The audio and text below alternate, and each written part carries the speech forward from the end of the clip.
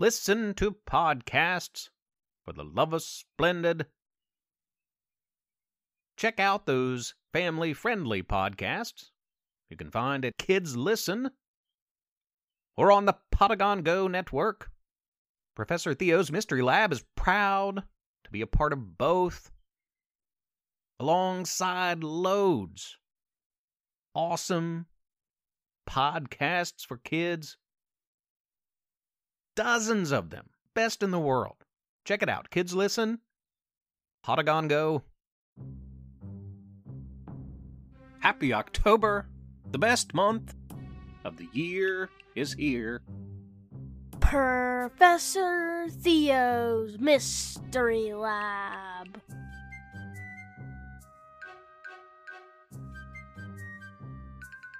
I'm Professor Theo. Welcome to the lab.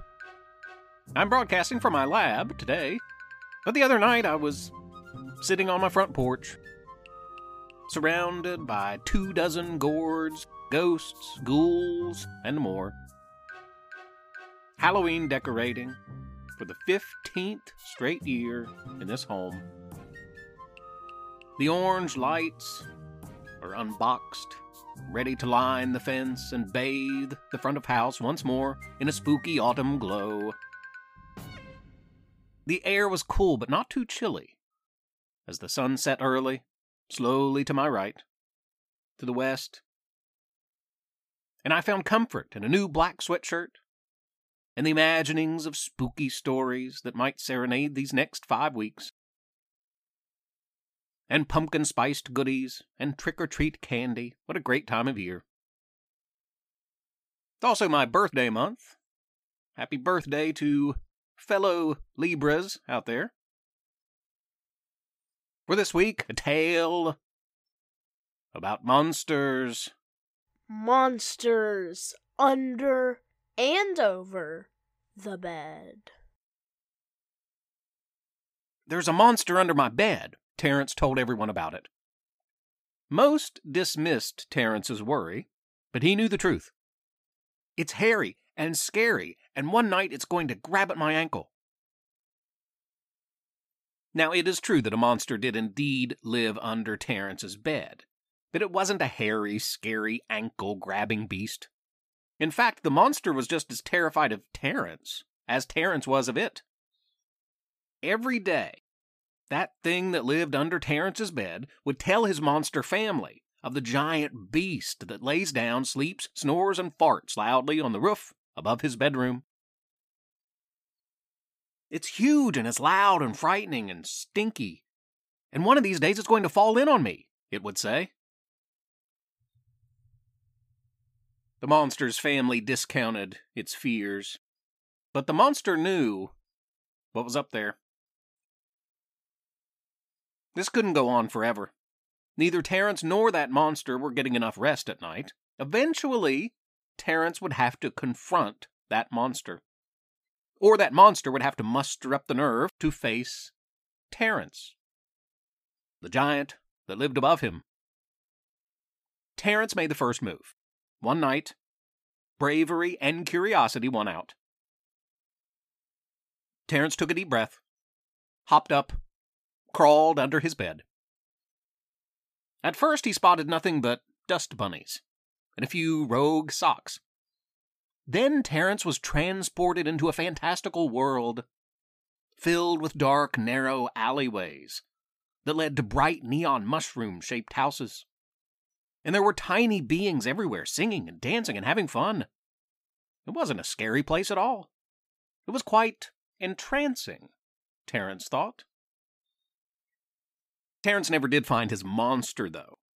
For that monster thing had found the courage on that same night, at that same time, and slipped out onto his roof, to find nothing at all but roof things at first, and then suddenly he was whipped away into Terence's world, to discover soft gray carpet, fun plastic toys, and an adorable kitty cat. The quite small monster marveled at what kind of giant creature could exist in this tranquil land. A world that didn't seem scary at all anymore, as it was being explored. After a while, both beings grew tired and decided to return home. The beast from under the bed returned to his world on one side, and Terence reemerged simultaneously from the other. Neither one noticed the other, but both learned something about themselves and the now not-so-scary unknown that existed just below and above. Until next time, when these two creatures do meet, and I bet they will someday meet, sleep tight, young ones. May your imaginations entertain you with dreams of facing fears and exploring the unknown, and of beds and roofs and music and toys, and all of life's many joys. That's all for this week. More fun coming soon. If it is a Halloween story you seek, I suggest recent episodes: The Mummy,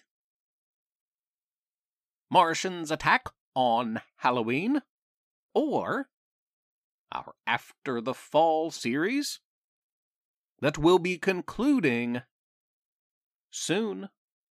And if you're looking for Halloween costume ideas, I would suggest last week's episode, which had 250 plus ideas. What are you dressing up as for trick or treat? We'd love to hear. If you want to leave us a voice message, you can go to ProfessorTheo.com, click that message icon, and record. And you may hear your message on an upcoming episode of the Mystery Lab. And there will be more tales in the weeks and months ahead, more Halloween fun, a new turk and pork chop story in November, and it wouldn't be December without the St. Nick Squad. Join us, won't you? Have a wild and wonderful and weird week, listeners. Be good to each other. Be helpers. Professor Theo's Mystery Lab is written and read by Jonathan Joy. And Levi Joy. I'm Rissi Joy, the proud wife and mother of these two. Please rate and review the podcast on iTunes. Spread the word. Tell a friend. If you don't, Professor Theo might turn you into a pumpkin or candy corn. If he could do that type of thing, I mean. Also, please consider supporting this project by making a small monthly pledge at ProfessorTheo.com. Tweet at us at Theo_mystery.